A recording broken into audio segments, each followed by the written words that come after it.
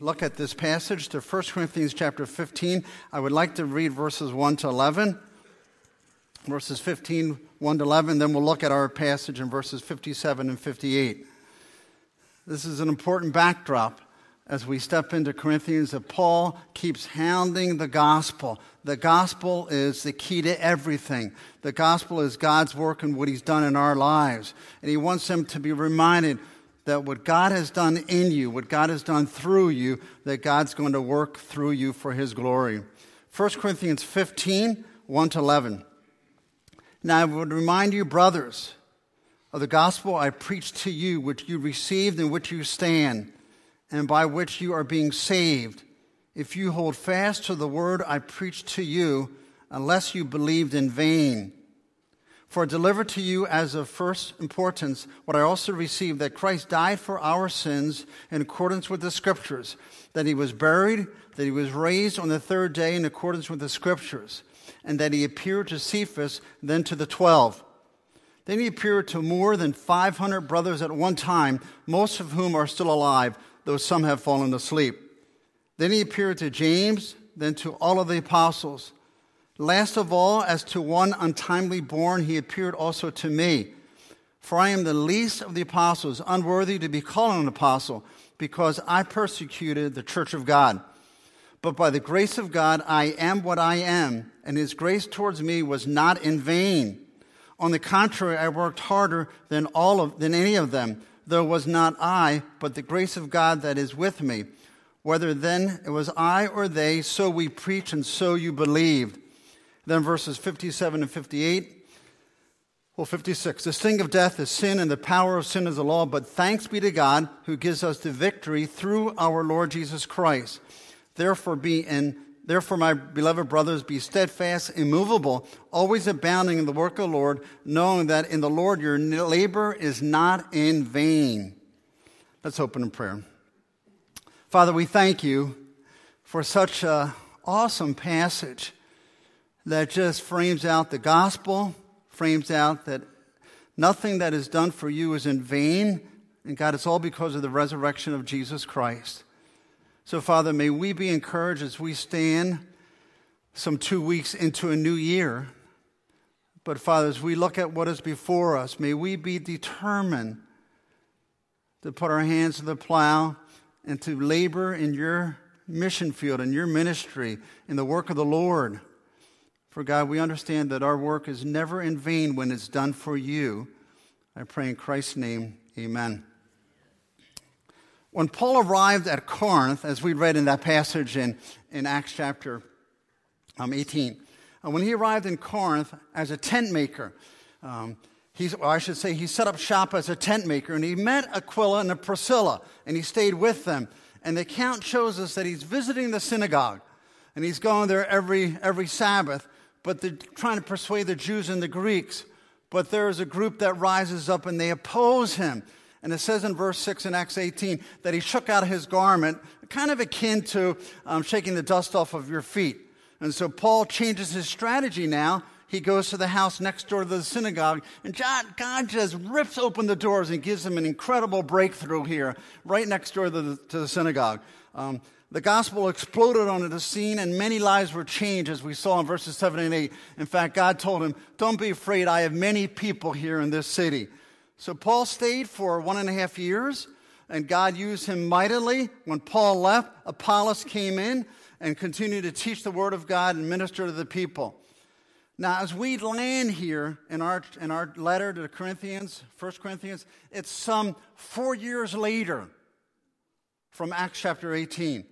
And these 4 years show us that the church is a mess. It's a mess. As you read this letter and look at it, this church is marked by division, it's marked by lawsuits, it's marked by immorality, it's marked by favoritism, it's marked by doctrinal confusion, it's marked by all of these messes and conflicts that's happening. I'm not sure if we would have blamed Paul if he would have written a letter to them and says, "I'm really upset with your division, your lawsuits, your immorality, and all that's going on. You know what? I'm done with you. I've invested 1.5 years. See you later." What do you want to finish with? Alligator? No. I'm done with you. Finito. But he doesn't write that kind of a letter. In fact, we're pretty amazed at his words. He writes in chapter 1, verse 4, I give thanks to my God always for you. To this troubled church. It's so encouraging and so upbeat. In fact, then a little bit later, he reminds them of God's work amongst them. And he says, look at who God chose, that you were not some of these high-educated, influential people. Look at what you were, that God saved you. And then the rest of the letter is just a letter of endearment, a letter of encouragement, a letter of victory. Yeah, he's scolding them, but always lovingly, always caringly, as he points them. He doesn't shame them. He doesn't try to persuade them to action by some empty words of promise or encouragement. He's not trying to twist their arm in any manner. Rather, he speaks from the platform. You know what the platform is? Of the amazing grace of God. He never gets away from the gospel. He begins this letter, chapter 1, with the stunning words speaking of God's grace to them. Then as it hits this crescendo in chapter 15, he speaks again of the gospel. And he says it's not in vain in chapter 15, verse 2. Then he hits us not in vain in verse 58. So he is just screaming out of what God has done in their lives, and he's calling them that nothing is done in vain. Even though all of these things that I've just talked about, these hard subjects, that God's work in you, that you are victors. That what God has done is not in vain. When Paul knew his time in Corinth, and Paul understood all that was going on, he realizes that God has a work for them. And he stuck to and realized that God was going to accomplish a great task. I just read 3 books on the American Revolution. I think I was motivated with Washington's crossing at December 25th, so I read about the Assunpink Creek battle, then I got into 1776, and then into the Glorious Cause, which is like 750 pages, but I skimmed that. But as I'm reading all of this account of the American Revolution, and I'm watching all this happening, and I'm listening to or reading the letters of General Washington or the Continental Congress and all the words that are being transpired in their communication interaction, they wondered if their cause was really in vain. Washington puts right out there as he's writing to his nephew who's building Mount Vernon and continuing down in Virginia. He says, I'm not sure what the outcome's going to be. He's wondering if what they have done in vain. The men are starting to make other plans, the 59 or whatever signers there were of the Declaration of Independence, plans of escaping because their lives would be pursued by the British as traitors. They're not sure they're going to win. And as you read this account of all of the hardship, continuous defeats on the battlefield, especially in the first couple of years, they were continuously losing. But it was a war of attrition to keep hanging in there, hoping the British would tire out, which they did. But all of the hardships on the battlefield, Washington doesn't have food to feed his soldiers. He doesn't have clothes to clothe them.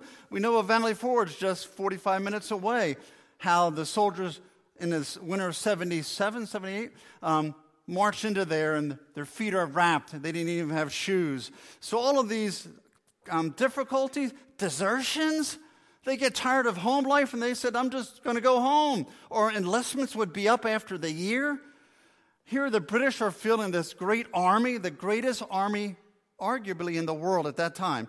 And here are the militia or the Continental Army, their enrollment is up after a year, and they're counting down the time, they're out of here. That's really why the Battle of Trenton and Princeton happened before enlistments were up. So we look at all of this. He doesn't know what the outcome's going to be. But Paul, as he writes this letter to the Corinthians, he knew that his work was not in vain. He knew that victory was before them. He knew what the outcome would be. He knew by the grace of God. And that's how this whole chapter is framed in verse 52. In chapter 15, verse 2 with the word vain. And then in chapter 15, verse 58, verse vain. Vain, it's framed with vain. That it's not in vain in what we have done. And at the heart of all of this framework is the resurrection of Christ and the difference that it makes. So if I were to come up with a big idea, it would be your work for God is never in vain because of God's work in you. Your work is not in vain because of what God has done in you. And we see that framework in the gospel. This is what God did for you. And then he ends with, it's not in vain. So I have two simple points. The work of God in you, or parenthesis, the great thanksgiving. And then point two, the work, God's work through you, the great exhortation in verse 58. Let's start in verse 57. But thanks be to God. You ever talk with people and they're saying something really nice and flowery, but you could tell by the tone that there's that word coming. But. Well, Paul gives a but here, but it's a glorious but. In verse 57, but thanks. Well, what did he just look at? He's spoken in verse 56 in the greater context. The sting of death is sin, and the power of sin is the law. So he's talked about the forces of sin, the forces of death, where the penalty of the law is, of sin, there is no forgiveness. If there is a person even here tonight, if you've never put your faith and trust in Christ, you stand on the precipice of eternal separation from God. There can't be forgiveness once our life is finished. Because God has offered a price in a way to forgive you through the blood of Jesus Christ. But he's talking to the Corinthians here, these that he's convinced of God's work in them, as he said in chapter 1.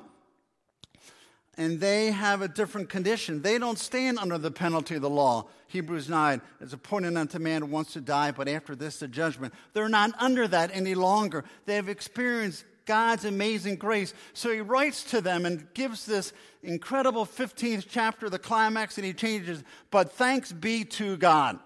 He turns the attention from victory over sin, over death, over the grave, and he says, but thanks be to God. In the Greek, the first words, it really reads, but to God. God is the emphasis. God is right up front. Before even thanks is being given to him, I want God to be the subject. He's the object here. But thanks be to God. And he's focusing on, but to God, thanks. God is the one who's our liberator. God is the one who has set us free. God is the one that's our gracious, almighty God. And really ties in, I think, pretty well this thought with what we heard this morning. How majestic is your name. Verse 1 of Psalm 8, verse 9, how majestic is your name. And the whole framework in the beginning is who we are, our identity, and what Christ has done. The focus is on God. How majestic, how great. So, but to God be thanks. So he's drawing them in and he's pointing them to God. God is the starting point and God is the ending point. God is our great liberator. Victory comes to the child of God, not through what we have done, not through our efforts, not through our works, not through what we can attempt to accomplish, but through the power of God, the power of the gospel. So he's reminding them of that. But thanks be to God. He talked about the gospel earlier. Thanks be to God. This word thanks is often translated as the Greek word charis, translated grace. So it's kind of cool, the interchange grace or thanks. So he's saying thanks be to God. Grace really is more of the idea of favor, goodwill, but here the writer is focusing on thanks to God. May we never get over our thanksgiving to God. And Paul often uses charis in giving thanks to God, praise to God, grace to God for what he has done. You see, God's work in you, 57, God's work through you, will not get to the through if we forget the in. Okay? We're not going to be able to do great things for God if we forget what he's done for us. We're not going to have that motivation. It probably will shock you, but I think I probably gave my parents a run for their money when I was a kid. And I can remember looking in the mirror once and saying, Dave, why can't you change? And just crying because I thought of the love and the sweetness of my parents and how they sacrificed and hard workers doing all that they did for me. I needed to be reminded of that continually to change my conduct. But really, the greater motivation, trumping that, is to remember as a Christian teen what Christ has done for me, and that's my motivation. And that's what Paul is doing here. He wants to give thanks to God. He wants God to be the object of our thanks. We want God to be the object of all that we give to him. So as the object of God's grace, God ought to be the object of our gratitude.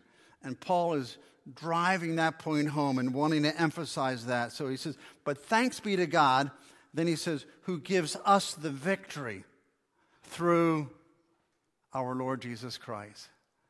He says, Corinthians, as you look on your shelves and you see the lawsuits that you're filing with your neighbors, as you walk by and have these divisions, as you're not sharing these meals with these people, as you're involved in this immorality, you're tolerating this kind of stuff in the church, he says, who gives us the victory, you're victors. He says, you church, you're victors. And he's focusing on who they are.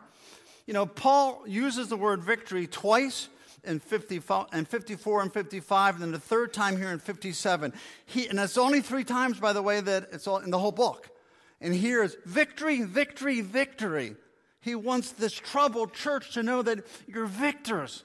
Who are you? Your identity. You are victors.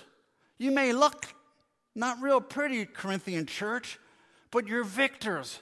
He's driving home who they are in Christ. This is a military term. It's an athletic term. It's a metaphor. It's a battle term. And he's calling them to this you're victors, or as we heard a couple weeks ago on a Wednesday, it's that Greek word Nike. From Nike comes from it. You're victors in Christ. Your identity. Who you are as a child of God. Who you are as a believer. He wants them to be reminded of their identity. He wants them to be reminded of what God has done for them. In a letter that he wrote to the Romans, Paul said, who shall lay anything to the charge of God's elect? Shall God that justifies? In Romans chapter 8, 33 and 34. But he wants to remind them that Christ has destroyed, Christ has crushed, Christ has defeated Satan. And when we put our faith and trust in Christ, that victory becomes ours, and we're identified with him. We died to the penalty of sin. We have risen in the new life in Christ, and that relationship causes us to be victors, causes us to be victorious. Is this victory a future victory only?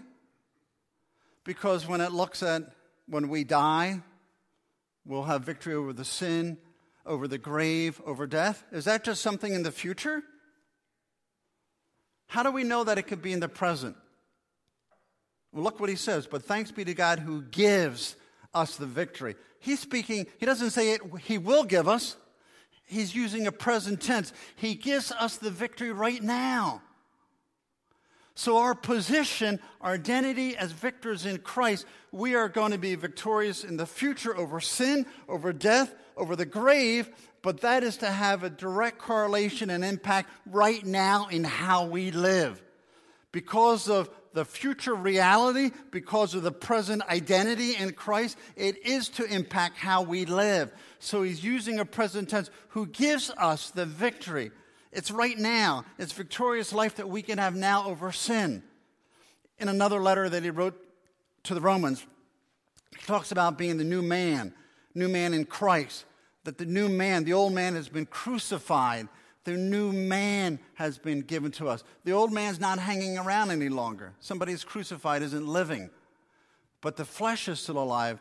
But the new man, the new creation that we have in our soul, our connection with God, we can be victorious over sin. So why aren't we? Because we choose to live sometimes in the flesh. But our identity is that we're victors. We can say no to sin because of the Spirit of God living in us. So he wants them to understand that we can be victors now. Again, this word victor is a sweet identity term. It's a term that's reminding us of what God has done in our lives. This is to have an impact how we now live victorious over sin, living a selfless life for the glory of God. Let me ask you a question. If you had somebody do a kind deed for you, let's say you were sick for a week and they brought you a meal, what would be your response?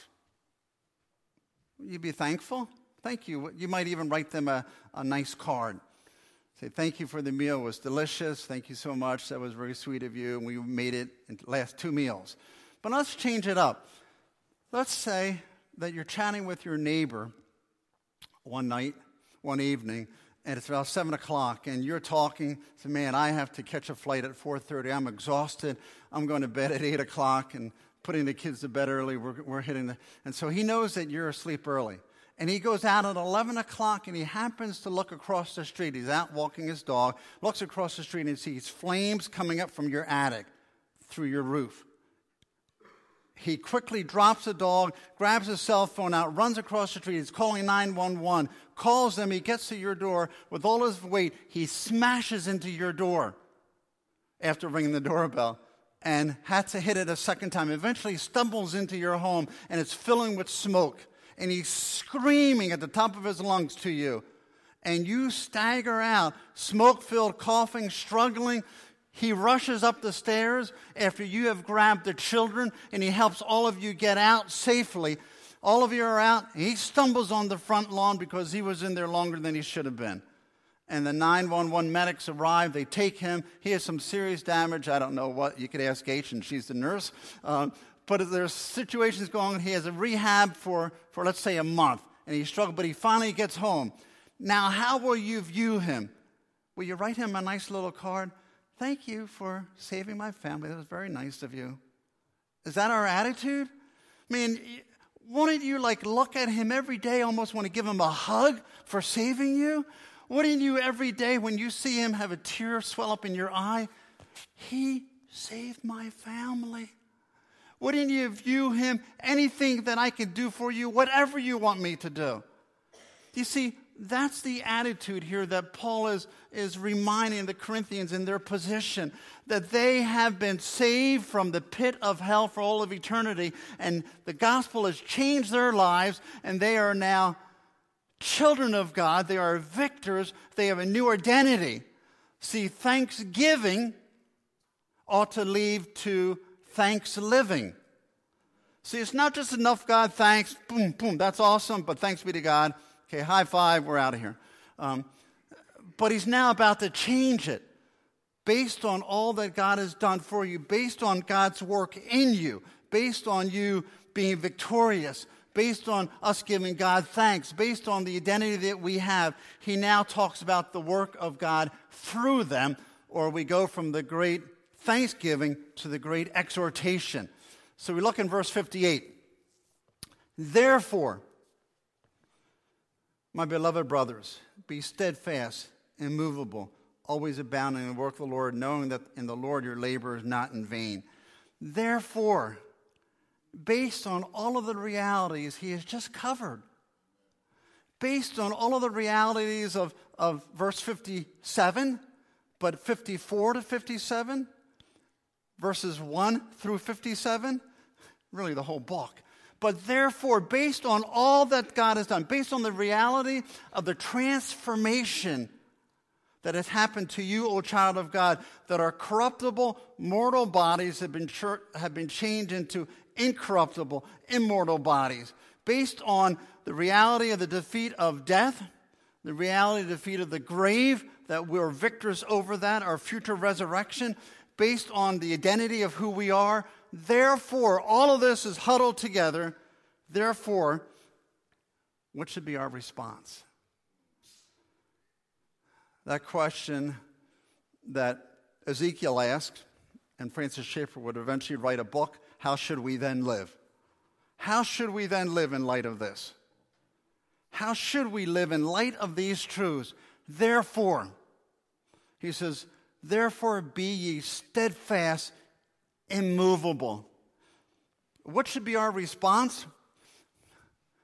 Duty should follow doctrine, or practice should follow position. I now should live a certain way based on what God has done in my life. You know, if Jesus had never risen from the dead, we would never have heard of the carpenter from Nazareth. If Jesus never rose from the dead, everything goes into oblivion. Everything is nothingness. Everything changes. Our present pursuits, our present life, present desire, everything we do. But because of the reality of the resurrection, because Christ is real, based on what he has done, Paul tells us, be steadfast. Be steadfast. You see this word be in verse 58? Look back up to verse 54. You see in the ESV, shall come to pass. You see that? Shall come to pass in 54 and 58b. It's the same Greek word, genomai. It means to become. One is in the future tense, and one is a command in the present tense. So he's framing it. He says, verse 54, shall come to pass based on what's going to happen in the future. This is what's coming to us because of what God has done for us. This is now how we should live. He's giving a command, be steadfast, be firm. You know, steadfast is a settled conviction based upon an objective reality. Let me say that again. Steadfast is a conviction based on a objective reality. We have this conviction, and the objective reality is the resurrection of Christ and what he has done in my life. So based on who Christ is and his resurrection and my salvation, I have this settled conviction. I am standing firm. I am standing steadfast. I can't be moved. I can't be changed. And that's what Paul is saying. The objective reality is who Christ is and what he has done. The resurrection of Christ is the heart of the gospel. It's the heart of all that we believe. And we know that. But it's good for us to speak that to ourselves each day. It's good for us to be reminded of that. Verse 1, when Paul says, speaks of the gospel I preach to you, and then verses 3 and 4, that Christ died for our sins and that he was buried, he rose again the third day. Paul's conviction of that truth motivated him in how he lived and how he was going to respond. The gospel is not the ABC of the Christian life, right? We get that? The gospel is the A to Z of the Christian life. The gospel is not just for the beginning. The gospel is for every day of my life. Every day I have to speak it. A phrase that Dennis and I often say in class, we don't want to live in the shadow. We want to live in the shadow of the cross and the empty tomb. Live in the shadow of the cross and the empty tomb. Keep reminding ourselves of the gospel. Keep remembering what Christ has done for us. I need the gospel in the morning when I first wake up. I need it at noon. I need it in the evening. And when I need it when I retire. I need the gospel to speak to myself when somebody irritates me, and it's probably more my fault than theirs. Or when I'm tempted to complain, or I'm tempted to gossip, or I'm tempted to get off track, or I'm tempted to do things that aren't Christ-honoring. I need the gospel. It reminds me of who Christ is and what he has done. So he's speaking to them, be steadfast. And it's based on this objective reality of Christ dying, rising again, and who you are in Christ. He says, be steadfast. The conviction of our steadfastness is the resurrection of Christ. You know, we're not just to be people that are... Erica comes up to me, and apparently the word cool is quite an old word. You're going to hate me for this one, too. Fuddy-duddies. You ever hear of fuddy-duddies, Erica? How many of you older people are familiar with the phrase fuddy-duddies? Okay, I feel good then. You know, we don't want to just be fuddy-duddies that we're stuck in the mud. We just say, no, no, no, you can't do that, no, because I want to say no, because I'm brought up no. I want you to look at this commercial of saying no. I'd like to redeem my credit card miles to Miami. No, blacked out. Ooh, You sound strong. please? No. Just for me. Okay.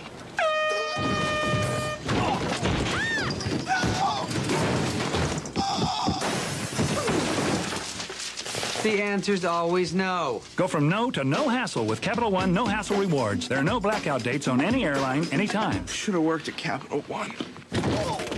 What's in your wallet? The answer isn't always no because we just want to say no. The answer isn't always no because that's our tradition and we're conservative and, we always get dressed up or don't go there. This is the way we do things, or our parents brought. We want to say no if it's biblically based truth, or we'll say yes if it's biblically based truth. We're going to be steadfast on the reality, not because that's what company policy is, but it's what God's policy is if we need to be. So that's what he's calling them to be steadfast, this steadfast reality of who we are.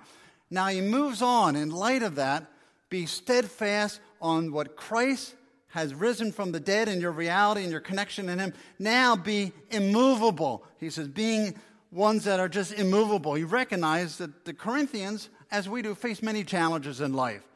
The culture is just screaming every which way. They're screaming with abortion, homosexuality, transgender, and I listened to even Lawrence and Pastor bringing up different agendas in our culture. My head spins on the wickedness and perversity of our world where we're going.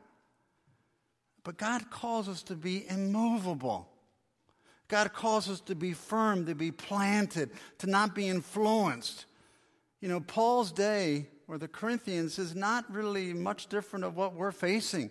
The Corinthians, and one of their many gods that they had is Aphrodite, the god of love, the god of pleasure. In fact, many well-known Corinthians would refer to Corinth, or I should say the prostitutes. There were many prostitutes with Aphrodite connection in temple worship. There were so many in Corinth that the well-known Greeks would refer to them as the prostitutes just as Corinthians. Oh, that's a Corinthian. That's a prostitute. Just the immorality, the wickedness of their society. But Paul tells them, be steadfast. Don't let the filth of the world get into the church. May we stand firm. May we stand with biblical conviction. Not because, no, we want to be fuddy-duddies, but because we have a conviction. We have a morality. We have high standards based on God's truth, God's word. So he calls them and he tells them, be ye steadfast. Again, a reference to the American Revolution. All that was happening during those 7 years is hardly anything steadfast. Continually reading of Washington and his struggles and reading the journals, he continually begged Continental Congress, give me more of an army, give me more men, because men were always deserting. They would get a letter from back home, and their wife would miss them, or it was harvest time, or it was planting time. So they would just, here they are on this great American battlefield. Just up and leave, travel 100 miles, go back home and harvest a field. I mean, they're leaving, desertions. But we're called here to be immovable, to be firm, to be planted firm. As they would see the enemy coming on the battlefield. And they wore, I think, red to intimidate purposely. So you couldn't miss them, and they had their bayonets fastened if they were within 100 yards. And the bayonets would glisten in the sun, and the militia who weren't used to battle would see the British redcoats marching stock right towards them. They would drop their weapons, their gear, and just high gear out of there. But we're not to be that way when we see the enemy coming. We're to stand firm, to be immovable. So he's calling on the Corinthians, be immovable. Stand firm because we're victors already. We're not on a battlefield that we're going to lose. We're not the defeated. We are victorious. And he's writing to a church that's kind of a mess in Corinth. But he says, you're victors. You can be victorious. Maybe we should have sang the song, Dare to be a Daniel. It really ties in to this theme. Dare to stand alone, dare to have a purpose firm, dare to make it known. To be a man like Daniel, no matter what the world says, no matter what others do, I stand on this purpose. I'm resolved to live for God. And that's what Paul is calling the Corinthians to be resolved, to be steadfast, to be immovable. And he says, always abounding in the work of the Lord. Always. You know, it's not sometimes, it's not perchance that we'll abound, but Paul says, in light of all that God has done, we will always be abounding in the work of the Lord. That means to have a fixed number and to exceed it, to blow beyond that. He says, if we're faithful to God, if we're immovable, we're steadfast, this is the reality of what will happen. We will always abound in the work of the Lord. We'll be involved in the gospel. We'll be involved in the glorious truth, and the changes that God will bring about will be for His glory if we're just found faithful to Him. You know, Paul is telling them that you could abound in all that you do if it's done in the work of the Lord, if we're found faithful to God. In fact, it's kind of interesting. He gives this exhortation or this command in the next chapter, the next verse, 16, 1-4, he starts talking about giving and collecting of the saints. So he's calling them to task. We're to abound in the work of the Lord. We're to do God's work. And here's an area where you can abound. You can be found faithful. But let's ask the question, what is the work of the Lord? Abounding. I think each one of us want to abound in God's work. I think if we were to look at 24 ahead of us, God, at the end of 24, I want to be said of me that I've abounded in your work, that I've been used of you, that I've, by your grace, God, has made a difference for your kingdom. But what is the work of the Lord? I think minimally, if we were to say it minimally, and then we'll maybe more exactly tie it in, it ought to be an accurate picture of what Christ is like working through us. An accurate picture of Jesus Christ towards the world. What is my attitude? What is my conduct? What is my actions? How do I care for my neighbor? How do I speak to my coworker? How do I care for family members when there's a disagreement? How do I view people that don't know Christ as their Savior? How do I speak? How do I work at work? All of this, minimally, is that we live as Christ would live in the world. So the work of the Lord is just be Christ in the world. But I think we look even more exactly, and Paul uses the word labor. Know that your labor.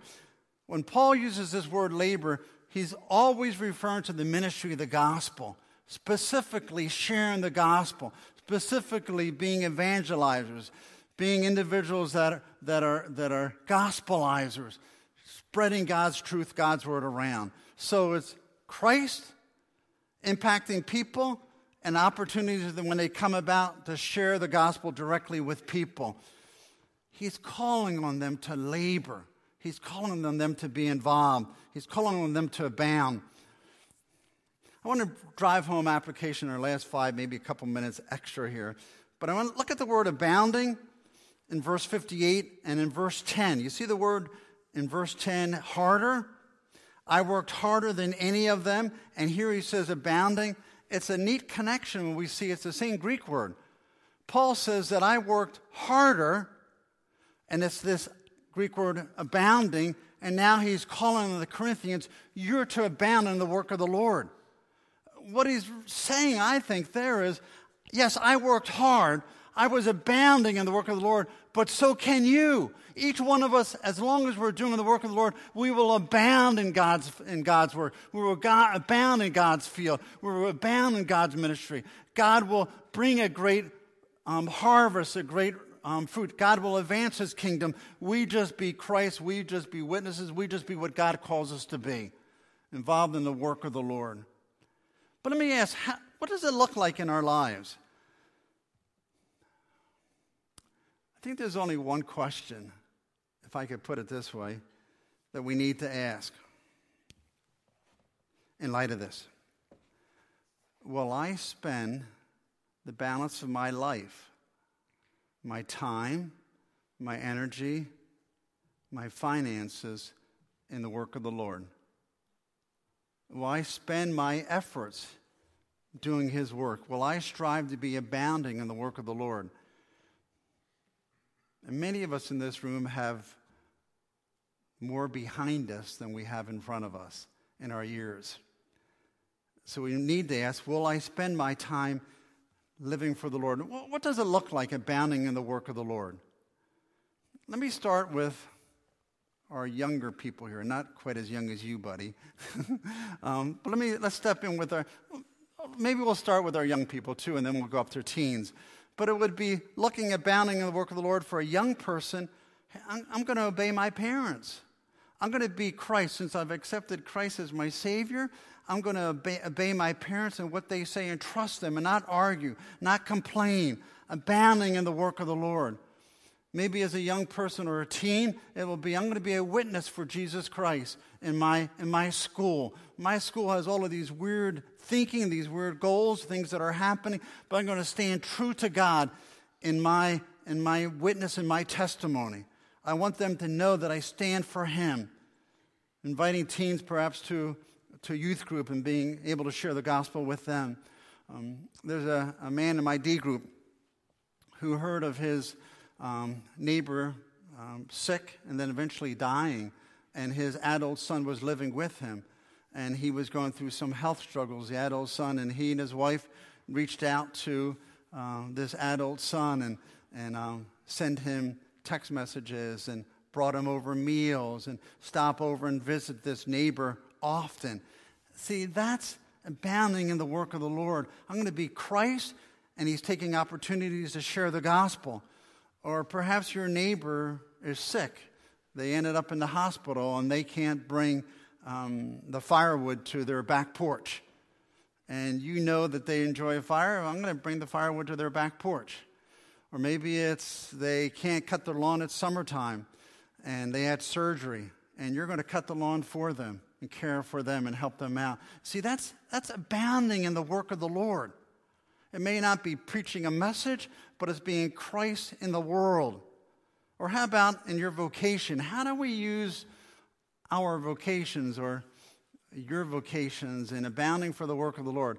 Maybe it's a nurse or a doctor, and as you're at the hospital and you're making rounds, you're caring for patients, and you pause a little bit longer to hear people, not being so fast, and I know you're overworked and you have to be fast, but you might even say to them, hey, I just want you to know I'm praying for you in your situation. That little witness, and maybe it'll lead to further opportunities. Or maybe it's as you're at work, what I hear that a lot of people might be tempted to do, just you're so tired of all the stress and work, you go out to the car and just relax for 15, 20 minutes during lunch break, put on your music and just zone out. But maybe it's being intentional of staying, and I'm going to try to build into relationships with so-and-so. I'm going to listen to their stories. I'm going to listen to what's happening in their lives. I'm going to try to share the gospel with them, try to present Christ to them in different ways, and just by being a kind listening ear and listening to their struggles. And on and on these opportunities come. I heard recently of a parts manager in our church staying after work. His work was done, but a new guy hired, was behind in his work, and he just stayed, gave up his time to help him finish his day. You see, that's Christ. That's Christ before the world. I'm going to help others out. I'm going to impact others for God. I'm going to abound in the kingdom of the Lord. And he says to know that our labor is not in vain. Can I take 3 more minutes? You okay with that? 3 or 4 minutes? We're good? I should have been faster. Forgive me. When I was at Baptist Bible College in 1980, I had gotten married in August and was working that summer. I'm on construction at BBC. I guess it was 81. It was 81 working construction. So we were married in 80, but 81. And so I'm working construction, and then the construction site was done, and I worked on maintenance, so they needed a guy to haul garbage. That was the most, to me, humiliating job. Like hauling garbage. You get this big old International Harvester tractor, and you back it up to the dumpster. You put the pin in, you haul it, crickety, making all this noise down. The point was, I had the wrong view. I forgot that in that job that was embarrassing for a big shot like me, that I could, even in that job, radiate Christ through the way I lived, through the way I acted, and what I did. I could have even in that job abounded in the work of the Lord. So it's really the ministry. It's not just the preaching. We look at our church, we have a diaper ministry.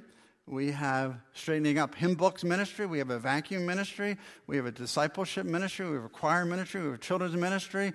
We have a visitation ministry. We have workday ministry. On and on it goes. But ministry is whenever I want much to be made of God by how I live and what I do. Abounding in the work of the Lord. Because it's not in vain. We're victors. God has already won. And what he calls us just to be steadfast and immovable, serve him. And what we do for him, we know the end of the story. We know the story of hope, that God wins. God is calling this tremendous group of people to himself. The promise is given to Abraham in Genesis 12, verse 3, that he's going to bring together this great group from all nations, bless all nations of the earth. And we see that fulfilled in Revelation chapter 5. We get to be part of that story. So we're just called to be steadfast, immovable. Remember what he has done for us, that our labor, our work, what we do is not in vain for the glory of God. God, we love you. We thank you for the privilege that we have to serve you. God, that our identity is in Christ, that we're victors, that we can even think of waking up one day and that we can make an eternal impact for your glory, that we can abound in the work of the Lord, that it doesn't have to be a bunch of nothingness, emptiness, temporalness, vanity, that because we belong to you, there is nothing that is vain. So God, use us for your glory, we pray in Christ's name. Amen.